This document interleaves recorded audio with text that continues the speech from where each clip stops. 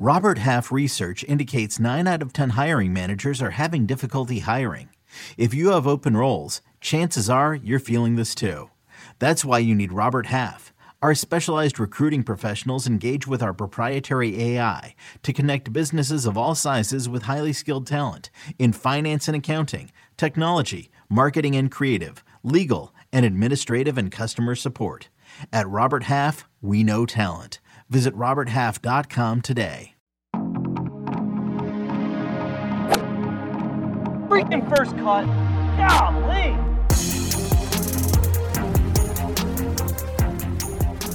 Welcome to the First Cut Podcast. I'm Rick Gaiman, and this is your recap episode for this week's Masters. That's right. We've got a new Masters champion this evening, and joining me to break it all down, Greg Ducharme is here. Greg, what's up?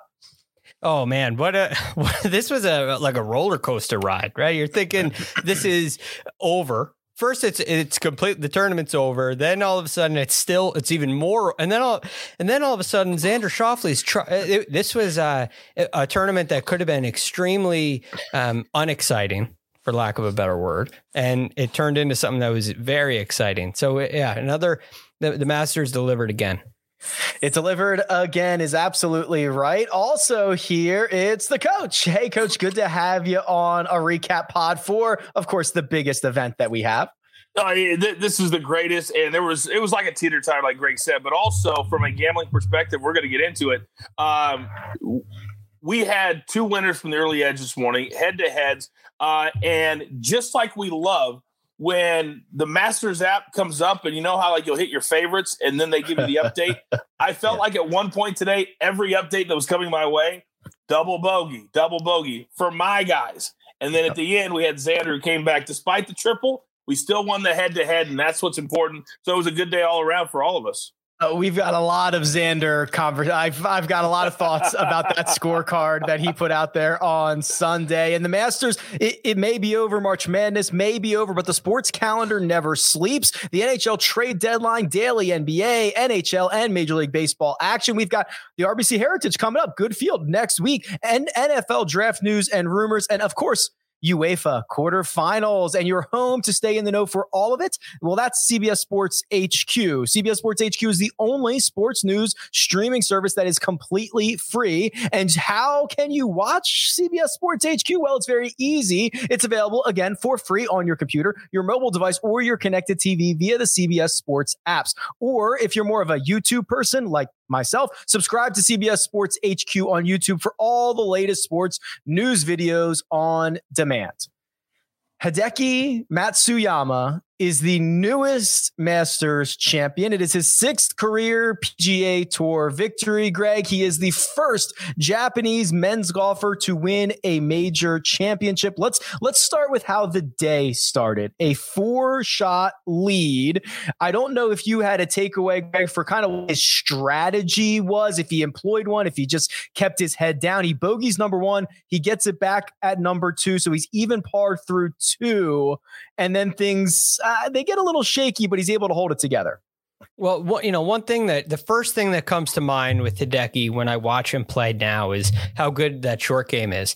And Rick, earlier in the year, we discussed him and how great he has been around the greens, which is kind of a change of pace. He's been hanging in tournaments with his short game, and he had some streaks of better ball striking this week, and the putting seems to have improved as well, which helped him get this win. But as for strategy, the advantage of having a 4-shot lead and being in the final pairing is you have everything in front of you. You know exactly what you have to do. You can see when guys make a charge and where they make a charge. So you know when you have to be aggressive and when to kind of throttle it back a little bit. And it was evident on the first 9 today that holes, you could even include 3 in this, but specifically 4, 5, 6, and 7 played extremely difficult. And the wind was really high at that point when the leaders were going through there. The wind was up for most of the players in the earlier wave. So what that does is it limits the charge. It puts the halt on the charge, and it gives Hideki a calm. He can go about his business. He can play the hole the way it's supposed to be played. He doesn't have to take on any unnecessary risk, and it puts you in control. Right. It's like, this is the analogy that we talked about in match play with playing horse, right? You control the game at all points because you get to see what they do first at every step of the way. And it really, there wasn't much that he had to do. He could hit it into the back bunker at 12, and 4 is a perfectly fine score. He didn't have to do anything. He didn't have to take on any risk. And that's what he did. And then when you hole a couple of putts and you make birdie at 8 and 9, it kind of seals the deal and makes the second 9 that much easier. But also, like, the putt at number 5 was huge for momentum. Huge. It just keeps you out of that shaky zone where you start to say, oh, it's getting away. It kept him squarely in control. So that, there were a couple of big moments for him on the first 9. The first 9, Coach, Greg references holes 3 through 7. He makes par on all of those holes and gains strokes on the field. All of those holes were playing over par. And Greg references, he flies the green on 3, but he's able to get up and down from there. 5, he hits into the fairway bunker, and 5 is a brute. 5 is horrible. You're in that fairway. You're in the fairway. It's hard to make par. You're in the fairway bunker. It's almost impossible. He rolls it in at a warp speed, probably dents the cup as it goes down, gets par there. And then he finally gets to the reprieve that is 8, takes advantage of 8. He birdies 9, and now he is 2 under through his first 9 holes, heading into the second 9. And I'm thinking, okay, start engraving the trophy here. This is the moment I thought, it's over. Hideki's got this. And as we played through the 9, and I felt the same way that you did, that making those big putts were going to allow him to coast a little bit. But what did we see, guys, on the second 9? We saw what makes the Masters so great, that you still have to go out there, and it's not just about, Greg said it, well, he could hit into the back bunker on 12. Well, you can't say at Augusta National, well, just hit it in the middle of the green and make a 2-putt and you're good, because we saw him on 15. He carries the green, goes back into the water. You still have to hit the shots. And if you don't hit the shots, all of a sudden water comes into play. All of a sudden there's a double bogey or a triple bogey. And I thought Hideki did a great job, even when he made the mistakes coming in, that he still was able to hit enough good shots, putting the pressure on Xander, putting the pressure on Spieth to have to make a birdie on every single hole, and just wasn't able to do it. But at the end of the day, Hideki knew that the other guys had to come and get him, and they all made the mistakes. Jordan made them early, Xander made it late, and Hideki stayed relatively calm throughout, still shot over par, but he didn't have to shoot under par, which is why those of us who are really smart in the gambling betting community, we played Xander against Hideki, because all he had to do is play defense. Everything we said today on the early edge is what happened today with Hideki Matsuyama. Yeah, that second 9. Sorry, Greg. Hit it. Yeah. Just to add to that point, like, if you watch Xander start to make that charge, he makes birdie he birdied 12, 13, 14, 15. So he makes 4 in a row. So he's on a 3 birdie stretch when Hideki's on 15, and he's sitting in the fairway at the very same spot that Seve Ballesteros was sitting back in 1986, where he hit it into the water short of the green. And all of a sudden, because of what Xander was doing, because of the charge that Xander was making, Hideki felt like a birdie would go a really long way here. And so he got a little bit more aggressive, and maybe he just hit a bad shot. It came out a little low and a little left of what he expected. But it seemed to me like the play there, if you have a 3-shot lead, is to hit it way out to the right, and then you 2-putt for a birdie. If it gets in the bunker, if it trickles over, you make 5 at worst. And so because Xander's charging, he gets a little more aggressive. But then on the very next hole, on 16, when things have really tightened up, Xander goes first and hits it into the water, and it makes it's over. Yeah, bogey. But all of a sudden, bogey's fine. Yep. Even though Zalatoris is running out of holes, so it's going to be really hard for him to catch him. And all of a sudden, he takes the water completely out of play and leaves himself a tough 2-putt. But still, it's not. You're not making 5. You're not making 6. You're making 4 at worst. That pressure was applied to Hideki Matsuyama for about 6 minutes. That was about the amount of time it lasted before Xander hits it into the drink on 16. We're going to talk about him in a second. But to wrap up Hideki Matsuyama's second 9, so he makes bogey on 12. He gets it right back at 13. He makes bogey on 15, flying the green on his second shot into the water. And then he makes bogey on 16. But, Coach, those 2 holes, I didn't think it was all that bad. Like he nuked his second shot on 15 into the water. That's whatever. Maybe it's adrenaline. Maybe he missed his number, whatever it is. 16, he just hits it on the safe side of the green after watching what Xander does. And then he's not a very good putter. He 3-putts. That's fine. I'm willing to write that off. The one really bad swing that he took on the second 9, in my opinion, was sitting in the middle of the fairway on 18, pitching wedge in hand from 125 yards out. That's automatic for Hideki bot. This guy just hits it to 12 feet every single time, sprays it into the bunker. And now I'm thinking, okay, this could get hairy. I thought at first that maybe it would have plugged because it was a wedge and they weren't showing the way the lighting, you couldn't really see the ball very well. So I thought maybe it was plugged. And if that's the case, then maybe that Friday he has to score it, it goes over. Now we might have an issue. But I also, and I'm one of the announcers, and I'm sure I've been guilty of this before, but I try to now at this point in my career, I don't try to romanticize things unless they deserve to be romanticized, right? And when you think of the fact that Hideki Matsuyama, I've told people on many occasions, if I did not live in the United States, the country I would want to live in is Japan.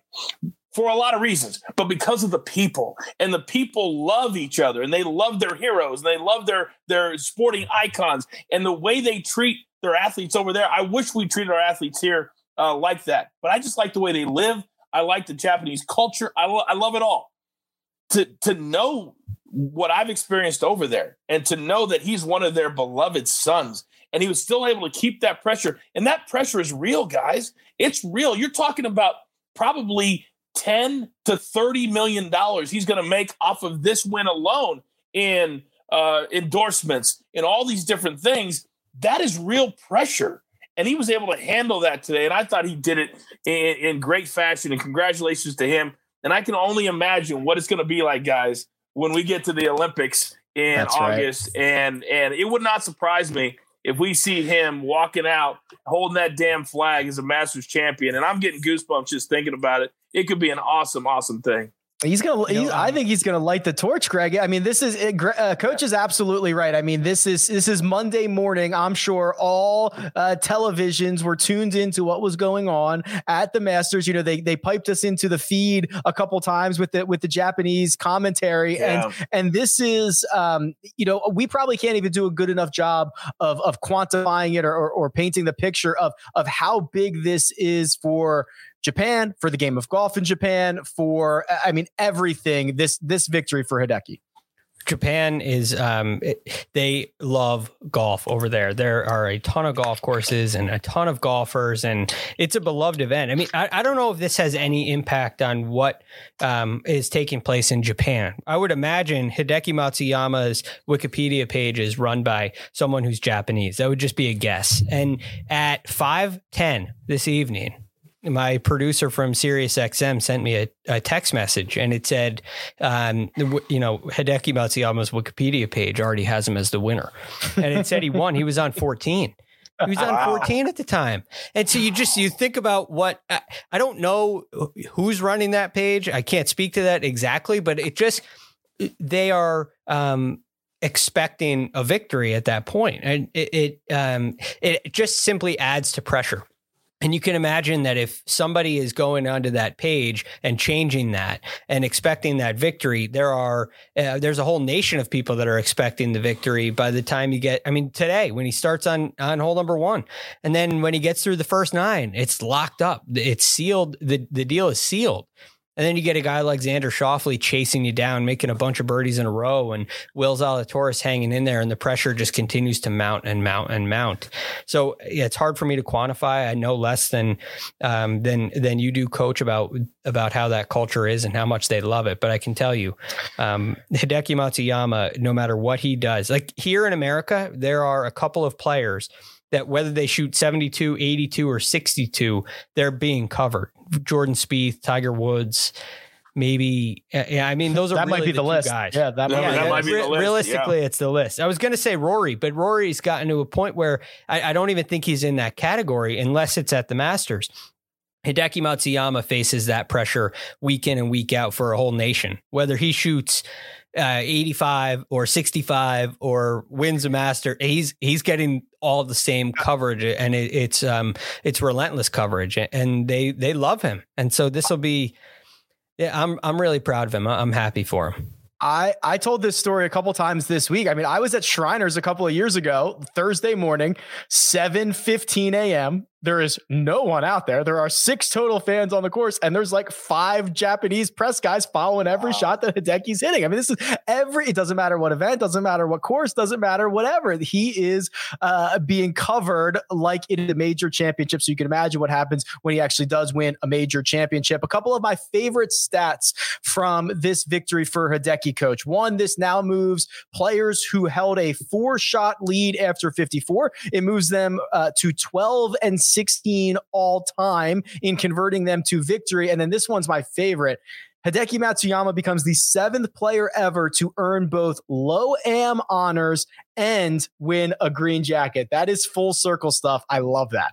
Did it shock you guys when you heard them say the first time this weekend, Hideki Matsuyama playing in his 10th Masters this week? I'm like, what? Yeah. What? And they said, and he's only 29 years old. 29. I'm like, what? And I it was a combination of, I didn't think he was that young, but I also didn't think he had played in that many Masters either. And it just really shocked me. And I actually thought, Mark and I did last night, Saturday night, and I thought he put it perfectly, because I said the same thing. I told Mark, I'm like, listen, I hope Hideki goes bogey, par, just so that like we get something close out of the gate here. And Mark said, listen, if this is a 4 or 5 hour coronation of a well-deserved champion, that's okay. That can be the storyline. It's well-deserved. And I was like, that's a really good way to look at it. And we talked about this a little earlier in the week, the anniversaries that live on this day and on this week, this Masters in 2021. You think 5 years ago of Jordan Spieth, 10 years ago in 2011 with Rory McIlroy. And then you go back to 1986 and you had that tournament is remembered for what Jack Nicklaus did, but you also have to think about it and remember what Seve Ballesteros did and what Greg Norman did coming down the stretch. They weren't necessarily holding a 5-shot lead, but there was disaster for both of them. That cost them the tournament. And so there have been in this kind of 5, 10 or 15 years ago, or a number along those lines, you've seen some really dramatic happenings take place. And when Hideki got through number 12, I kind of thought he was safe. And then when he hit the shot on 15, I said, have I been fooled? Because I'm waiting for, okay, he's got to get past. Okay, he did that. He's checking off all the boxes. He got past here. He's still in clear control. He's still going to do. And then all of a sudden on 15, and Xander almost holds it for eagle. It's like, is this really going to happen again? Yeah. So it was, I do think it's an important part of the story. It is. And that is why I'm going to listen. We're going to talk plenty about Will Zalatoris. He finished runner up. He finished 1 shot back here, but with Xander and Hideki playing together and the story kind of being that for the vast majority of the event, let's jump down to Xander Schauffele and talk about this, because coach, if I would have told you that Xander Schauffele made 7 birdies on Sunday at the Masters, including every hole from 12 to 15, I'm assuming you'd think the result would be different than him finishing 3 shots off the lead. 100%. I would have thought that he would have won it, because nobody ever moves forward in the Masters unless they're forced to. Well, if you're going to tell me that Xander has 7 birdies, that means he wasn't forced to until after the 12th hole. And then it's a little hard to flip that switch and say, okay, now I've got to start making some birdies because this guy is coming up on me. And I had like 3 buddies who follow us on our bets on the early edge, and they were hot. You know how it is. They love it when you're picking winners, but all of a sudden they're like, Xander's terrible. They're like, this is like on hole 6, hole 7. I was like, listen, he's a grinder. He's the classic comeback, make the birdie putt. You don't realize it. They don't show him. Then all of a sudden he's done 2, 3, or 4 in a row. And that's exactly what he did on the back 9. They told the story. Or it was Marty Smith this morning on SportsCenter talking about how Xander back in 2014, he admitted what happened back then when he was standing on the 13th tee and he had to lead the Masters. He was like, oh, snap, I got to lead the Masters, and then hit a bad drive and the rest was bad. How is this going to affect him, guys? Think about this. And Jim Nantz sticking the knife in as he goes, we never see balls in the water at 16 anymore. I know. Right? Maybe in the old days, but not now. You're like, thanks, Jim. But how is that going to play on Xander's psyche when he knows he was right there? And again, and it was the first triple he'd had ever in a major championship, ever in his career. And it happened on the 16th hole at the Masters, when he would have been, with a par, he would have been one back with a par. There's two different disasters for Xander Schauffele, Greg. Holes 3 through 5 that he played 4 over, including a double on 5, and the triple that he took on 16. And you can look at the triple that he took on 16 because he said he had the right number. He said he hit it perfect. He said he flushed it, and maybe they misread the wind or whatever. That you maybe give him a pass on that one. For me, things started to spin for him on 3. He hit a perfect drive. It was right down where everybody else was. He hits that pitch up to the elevated green, leaves it at his feet. Things start to spin. Didn't hit a great shot into 4. 5 gets out of hand very quickly, and it kind of took him a second to get this back. I'm more concerned about this on a major championship from 3, 4, and 5 than I am about the shot that he hit on 16. I understand what you're saying, and he gave away the tournament. He gave away a realistic chance of the tournament during that stretch. Twice. And it became like the run from 7 to 15 where he makes all those birdies. The only other hole so he made 6 birdies in that stretch. He also birdied number 2. But during that stretch, you almost feel like you're out of it. You're basically done. You're just you're playing for position. You're of course trying to play as best you can, but you're thinking after number 5, your tournament is over. Your chances of winning are over. So that stretch is kind of an easy stretch. And then all of a sudden you get an opportunity on 16 where you're back in the mix. Now, because Hideki hit it in the water at 15 long of the green, now you're back. You've been let back in. You're in the mix after you make birdie at hole number 2. You're right there. And so both times you get yourself right there in position, all of a sudden you go on a little bit of a bad run. You hit a bad shot, and it is concerning.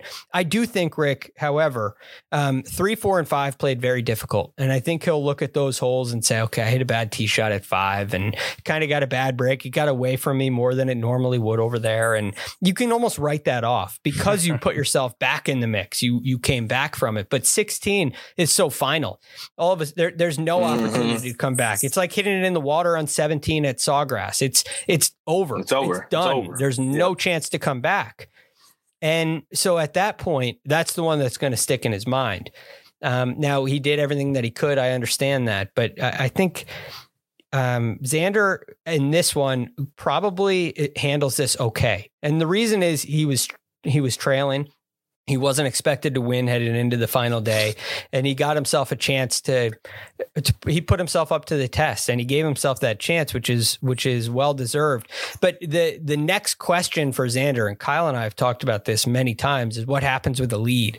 So this doesn't fall in the category to me of I can't do it. Whereas if he were in Hideki's shoes and lost this tournament, if the roles were flipped and Xander was Hideki with a 4-shot lead and hits it in the water at 16, he could start to say, I can't do it. I can't play with a lead. What's wrong with me playing with a lead? Whereas he has plenty of evidence of coming from behind and trailing and chasing. So I think he's going to leave this tournament feeling not too much has changed. There's still some things he's got to work on in his game, but I don't think he's going to leave here too brokenhearted.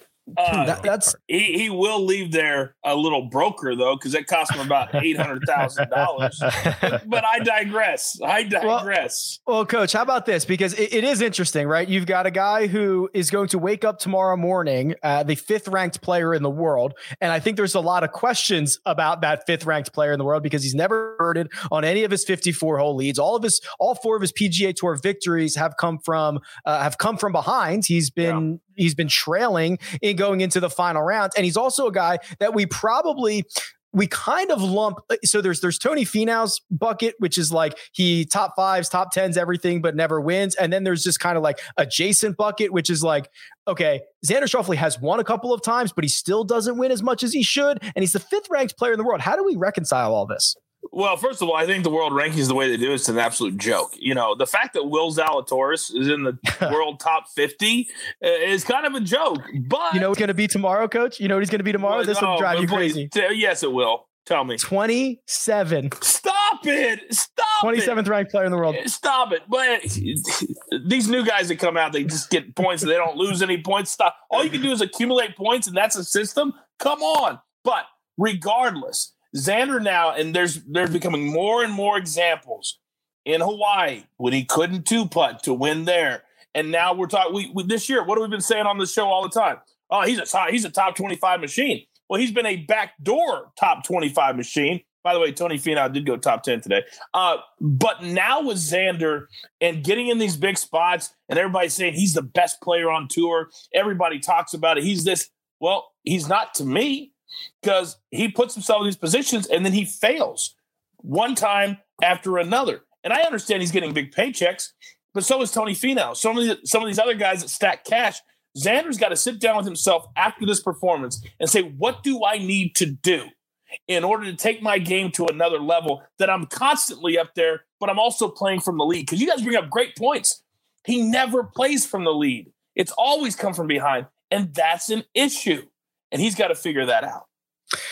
Will Zalatoris finishes runner-up. Greg, this kid answers every single question. As I mentioned, he is going to wake up tomorrow as the 27th ranked player in the world. He's still not going to be a fully exempt PGA Tour member. So while we're rewriting the official World Golf Rankings, while we're doing all the system, maybe we need to look at, FedEx Cup points, how the tour handles, how they distribute these cards, because this is bonkers at this point that this guy is not a full member.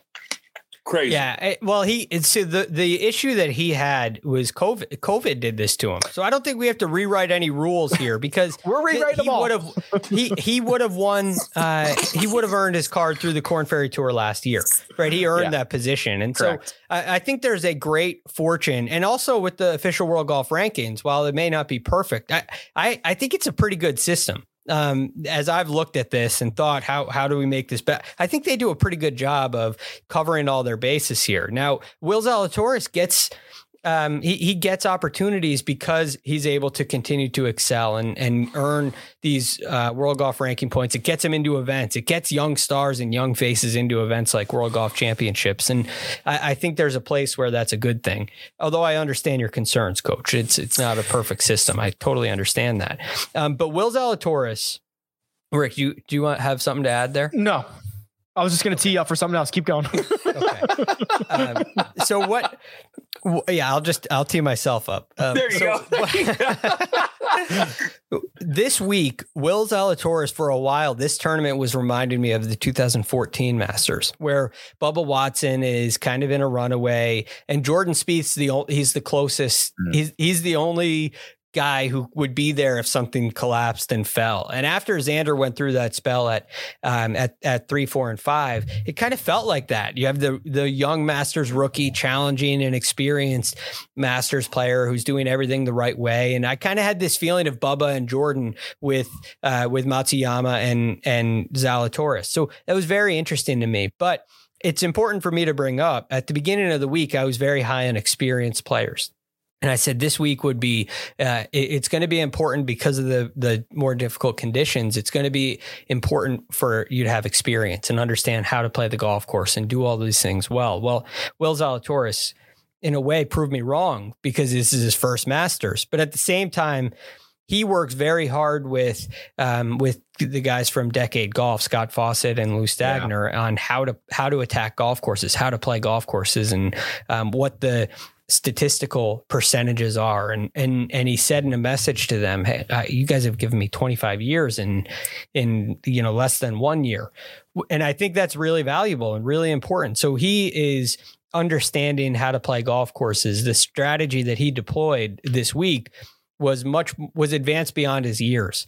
And that's what Jordan Spieth did in 2014 and 15 as well. So I see a similarity between those two players. They're different in their style, but their tact and strategy around here, I think, is quite similar. Not only has Will Zalatoris been piling up top tens, Coach, but the last two major championships that he's played, so the two that he's played since 2020, T6 at Winged Foot, runner-up at Augusta National. My goodness, he answers the bell. And if I'm other players, I'm not even looking at his game because his game is top-notch and he's going to be here for a long time. If I'm another player on the PGA Tour, I'm looking at his interviews on Saturday and his interview after his round on Sunday, and I'm saying that should be how I should look at everything. And what I'm talking about is when Amanda Balionis asked him today about, being in this position, exalted in his very first Masters, he's like, I've been dreaming about this since I was a kid. This is all I've ever wanted to do. So now that I'm in this position, why shouldn't I just go out there and try to take it? Why shouldn't I just go out there and try to win it? And I'm like, how come more athletes can't think like this? He knows that he's going to make all the money he could ever make. And I think a lot of times athletes get caught up in here's what I'm going to win if I win, and that just completely tears them down. He's like, I want to go out there and see how much I can win and see how high I can climb. And that's a completely flipped upside down mindset that most athletes, when they get to that level, don't have. I think by what I saw yesterday and today, that I can confidently say that Will Zalatoris for the next 15 or 20 years is going to consistently compete at a high level, but he's going to win at a high level because winning doesn't bother him. And most athletes, winning bothers them, and it doesn't for him. Yeah, he basically took the mindset of like, well, somebody's going to win this golf tournament. It might as well just be me. I might as well just go out there and win it, which is awesome stuff. With this runner-up finish, he has guaranteed himself a spot in the Masters next year because everybody with a top 12 will do that. We're going to talk about Jordan Spieth. We're going to talk about Jon Rahm. We're going to give an update for our one and done and our betting cards. But first, we've got to take a quick break and hear a word from our partners.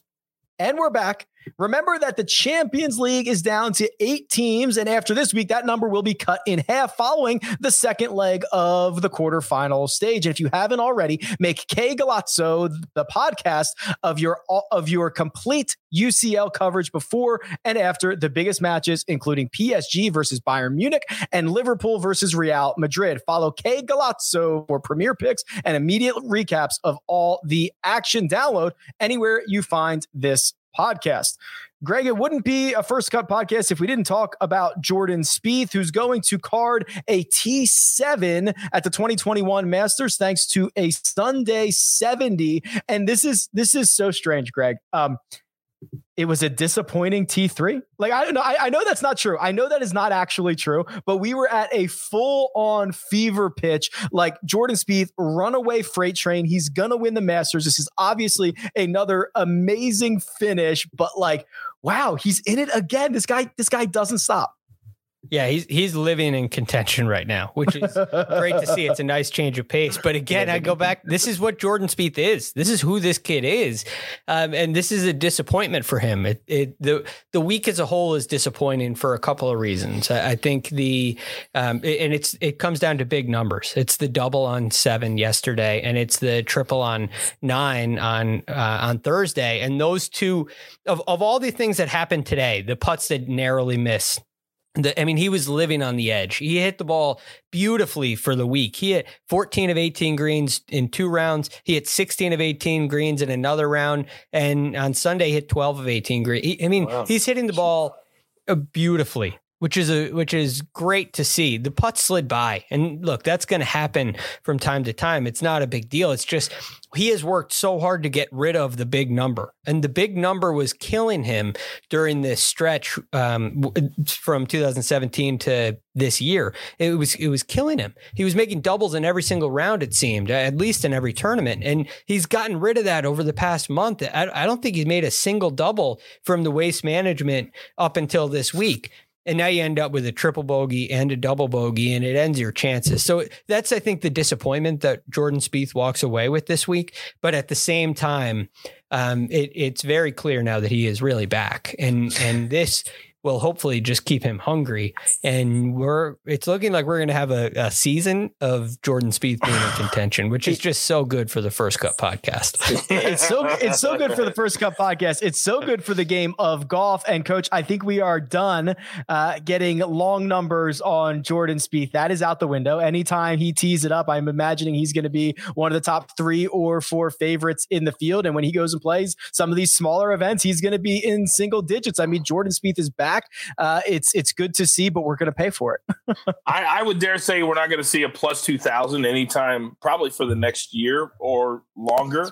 Probably and true. The announcers have already killed us for the PGA Championship, because anytime announcers say something on TV, Vegas always listens. Spieth is going to love playing Kilo Island. Well, and it's. But I'm okay with the short number, because I'm okay with not betting on Jordan Spieth, because I love it when he's in contention. I saw some clown on Twitter today say, I hate it when Jordan Spieth talks to his golf ball. I have to turn it on mute. I'm like, are you kidding me? That's one of the greatest things in golf. You're at a major championship. He's in contention, and he literally walks you through every single shot. His second shot on 15, how fascinating was that, guys? To hear him talk with Michael and what they were going to do, how far he's going to go, how he's going to get around the tree, where he's going to set himself up to get to. That is just magical stuff that you just don't get literally from any other player. I'm done with the he's back talk. We're not going to talk about that much. He's now a top 5 player. I don't care what his ranking says. He's a top 5 player in the world right now, and he's playing like it every single week. And I can't wait to see where he's going to play next and how he's going to keep this top 5 streak going. I blame Michael Greller for him not winning today. Why would you shave this beard on either Saturday night or Sunday evening, Greg, of Masters Week? You're trying to change the juju? He's been awesome since the start of 2021. The guy shows up on the first tee. I didn't even recognize him. Yeah. Hey, maybe there's something there. I don't know. That to me goes beyond any analysis that I could provide. Did he lose a bet? Like, what happened? Yeah, you just don't do I don't know. You just don't do it. You don't. Is that the kind of thing that you have to like pass with you got to clear with your boss? Yes. I always feel, okay, can I grow a beard is something for most people. You got to pass dress code, right? Can I? Hey, Jordan, I'm thinking about wearing jeans tomorrow. Is that okay? No, you can't wear jeans tomorrow, Michael. I'm thinking about shaving my lucky beard tomorrow. Is that okay with you? No, Michael, that's not okay. You got to wait until at least Monday. So I don't know. It's a very interesting thing. But Coach, I completely agree with you. Jordan Spieth is the most entertaining player in the game. There's no question to me about that. There is nobody that draws the eyeballs more than Jordan Spieth, and it's because he's so audible. He gives it to you. He tells you there's ups and downs and highs and lows and funny and serious, and you want to laugh and you want to cry. He elicits emotion, if that's the right word and he brings out emotion in us, and we love it, and we can relate to it. And it's the best thing in the game. So I agree. I'm far from muting it. I'm turning it up when Jordan Spieth about to hit a ball. Damn right. The round of the day goes to Jon Rahm. 2 shots better than anybody else, a 6 under 66. And this was actually pretty interesting, Coach, because Jon Rahm opens the Masters with 3 consecutive rounds of 72, but that's not all. Each of the 9s that he played, each of the 6 9s that he played were exactly 36 apiece. I was actually kind of rooting for him to go out and shoot 36 on the front, 36 on the back, and just probably be the first guy to ever do that ever. I don't know. I imagine. I'd have to dig through the numbers. But instead, he goes out and shoots a 6 under 66. It is going to be a backdoor top 5. He kind of mentioned in his post-round interview to Amanda Balionis that this didn't feel like he was going to win it. He actually pointed out an exact moment. I think he said, in 2018, when I was standing in 15 fairway, that's the closest I've ever been. Something like that, which I thought was kind of cool that Jon Rahm could pinpoint the moment that he felt the closest to winning the Masters. I love when these guys point out how they feel, because my main sport was basketball. I played at a pretty high level in college. And when you master a sport to where, like, we don't know when we're hitting the ball, we don't know exactly how far it's going to go. We don't know where, but these guys do. And they're in the moment, and they're the masters of their craft. And when I hear him say things like that, you're like, man, how did he continue on and still keep that laser focus to do that? Well, today, I don't think today was about laser focus. I think it was just about shooting the lowest number that he could. And when he's free, like a lot of these guys, like a Rory, like a DJ, like a Speed, when they're free, they can go out and shoot a 65 or a 66. So I thought that was pretty incredible. To your nugget about the numbers, I was shocked to hear that Jordan Spieth was the first player in the history of the Masters to birdie hole 10 all 4 days. Yeah. All four. I thought surely maybe Tiger done it once or Jack or just some random player just stumbled into 4 birdies. But that shows how hard that hole is, that doesn't happen. So the numbers, I love number kind of stuff. And I know you're a number guy and Greg too. But I thought Rahm really set himself up nicely today. I think he would have taken with the baby coming. You told him, hey, you're going to have a T3 to the top 5, that he would have taken that. I think he would have, to be honest with you. He's not happy he lost, but I think he can take this confidence and take it into the rest of the majors this year.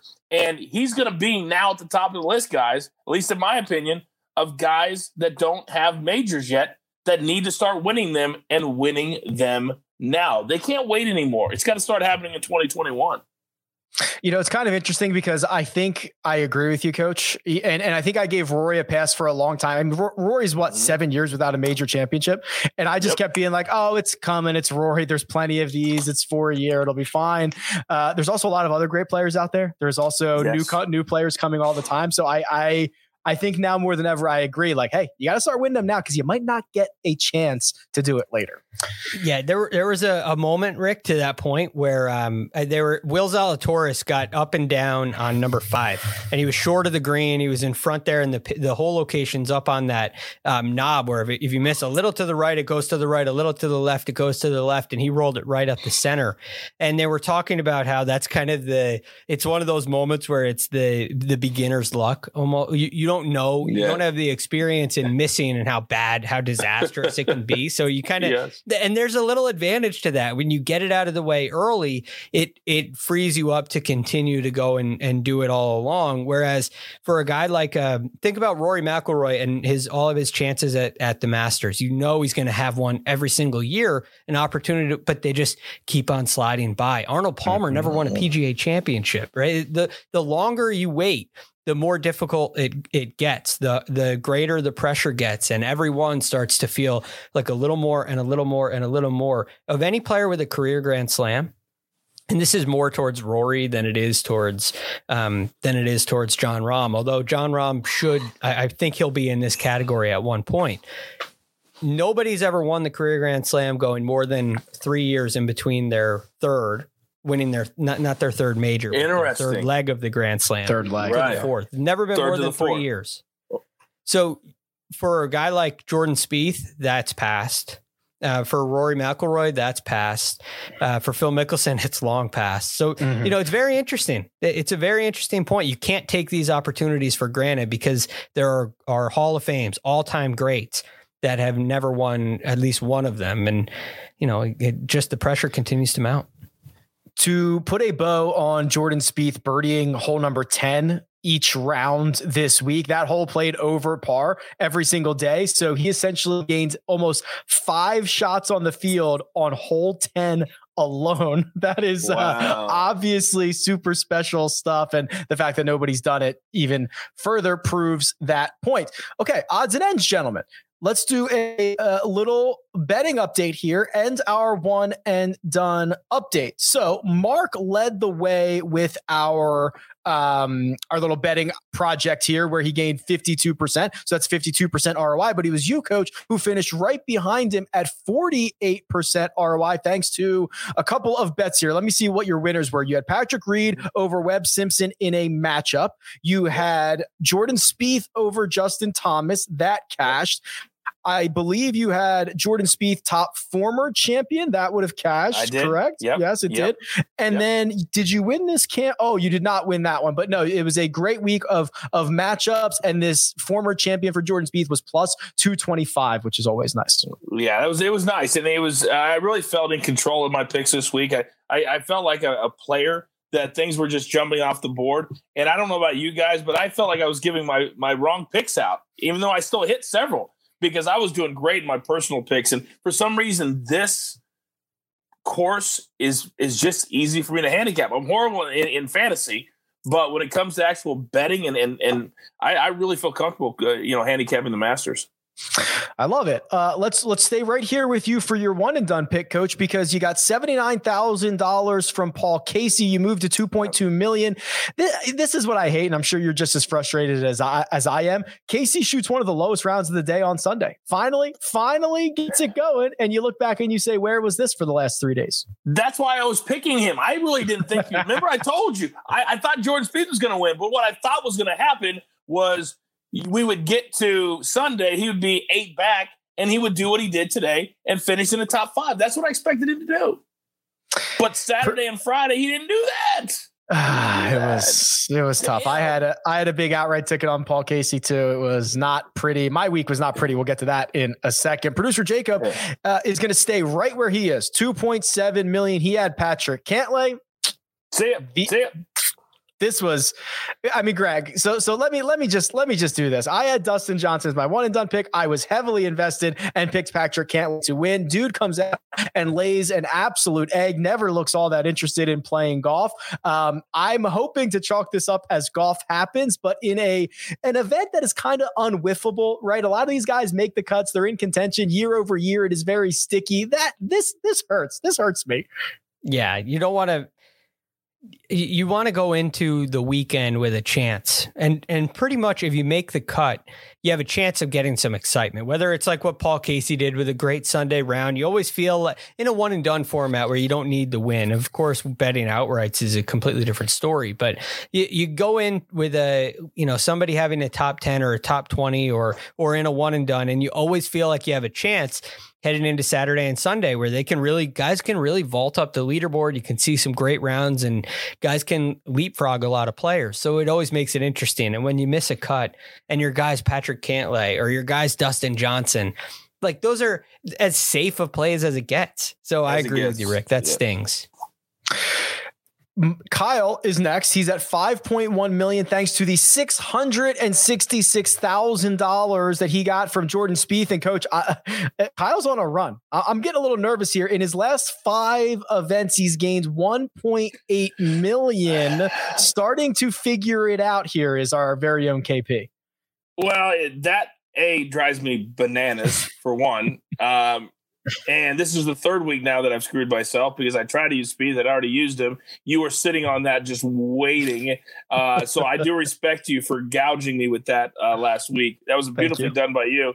But KP, I'm not worried about KP. I'm really not. Now he'll lose focus again in end of April and May, and I'll just shoot up that leaderboard. But the fact that he's doing well right now is just irritating as hell. It really is. He is nipping at the heels of you, Greg. You're at 5.3 million. You got $119,000 from Justin Thomas, which I got to tell you, I guess this would have been Saturday afternoon. This was looking good, man. When they got to the rain delay, JT was 2 shots off the lead. He was feeling himself. He was doing that I love me some me thing. Like it was really good for JT. And then he could just never figured it out. He made a triple on 13 on Sunday. And then his Sunday round was one over. So he just never figured it out after that. He was gonna win. He was going to win this tournament. He was going to. I mean, I was watching, and I agree with that. I had JT as my winner. I had Spieth as my top 10. I had Brian Harmon as my sleeper. I'm sitting there before the rain delay, clicking my heels, like, oh, this is just perfect. And JT is flagging it. He hits it. He nearly makes it at 10. Well, then he misses the putt, and then hits it on the green at 11 and 3 putts, and then he makes birdie at 12. And it's this up and down, and I'm saying, okay, 13 here. He's going to use it. He's going to hit that shot, right? The shot he hit at 10, I think he hit it at 2 a couple of times too. The shot he hit at the Players, the rope hook around the trees. And this is perfect. He loves this shot. And he just aimed it way too far right, hits it into the trees. And then he's still in perfect position. He's in perfect position after a layup for a guy that I think is the best Short iron, best wedge player in that full, not necessarily short game, but wedges in that kind of partial wedge shot area. I think he's the best in the game at it, and he hits it into the tributary to Race Creek. I couldn't believe it, and I was just. It seems like every Masters, JT gets himself in position, he gets really close, and there's a moment where it turns. It happened. It's not just for JT; it happens for everyone, and unfortunately, it took him out of play for Sunday. It certainly did. I like that. This is like our vent time for the week. I like this where we get to just vent about all of this. Makes me feel a little bit better. Mark also took Jordan Spieth, $666,000 for Mark. So he's closing the gap on me. He moves to 6.4 million. And coach, my run of great picks stops. It is just halted by Dustin Johnson, our defending champion, the number one player in the world. The guy that I thought was probably safer than most gives me exactly $0. Both Dustin Johnson and myself earned the same amount at Augusta National this week, which is not a good sign. How sad is it that I want to beat you so badly that I actually had DJ in a couple of real money head-to-head matchups, and I didn't care about losing those because he missed the cut, and that meant you didn't get any points. That is sick. It's demented. I didn't care about losing real money or the fact of beating Rick G. I've got to change. I've got to change my mentality because that's just wrong. It's wrong on every level. Coach, I was thinking the same thing when DJ was coming down on Friday. I was like, he's got to miss this cut. I need him to miss it. Because meanwhile, I'm thinking JT is going to earn me $2 million and I'm going to be right back in the mix. And Rick's prevent defense strategy that we talked about earlier in the week isn't working. And I was so excited. Yeah. But it turns out he's still leading by a healthy margin. Yeah, margin. It is, and if he makes the cut, he goes out and shoots like he does that 66 thing on the weekend and flies up the leaderboard and gets me T8 money, and that would have not been pretty. So good thing it was a big moment. Yeah, he did indeed miss the cut. Gentlemen, we have just crowned our 2021 Masters champion, our first major of the calendar year. We actually have a pretty good field for Heritage next week. We'll be back to break all that down, but any final parting words for our Masters recap episode? I'm good. I just love doing this with you guys so much. And the fact that we're doing it on a Sunday night of the Masters is just super cool for me. So thanks for having me on the show this year, guys. I really, really enjoyed it. Of course. Coach, we love having you. And I second all those things that you said. And look, I also want to just congratulate Hideki Matsuyama. It was hard fought, well-deserved. And I'm really proud and happy for him. Awesome stuff. We'll be back at it again on Monday with the DFS breakdown for the RBC Heritage. But for now, let me thank producer Jacob doing all the hard work behind the scenes. Let me thank the coach, who you can find on Twitter at @TheCoachRules. And let me thank Greg Ducharme, who you can find on Twitter at @TheRealGFD. You can find me at RickRunGood. This has been The First Cut, and we'll catch you next time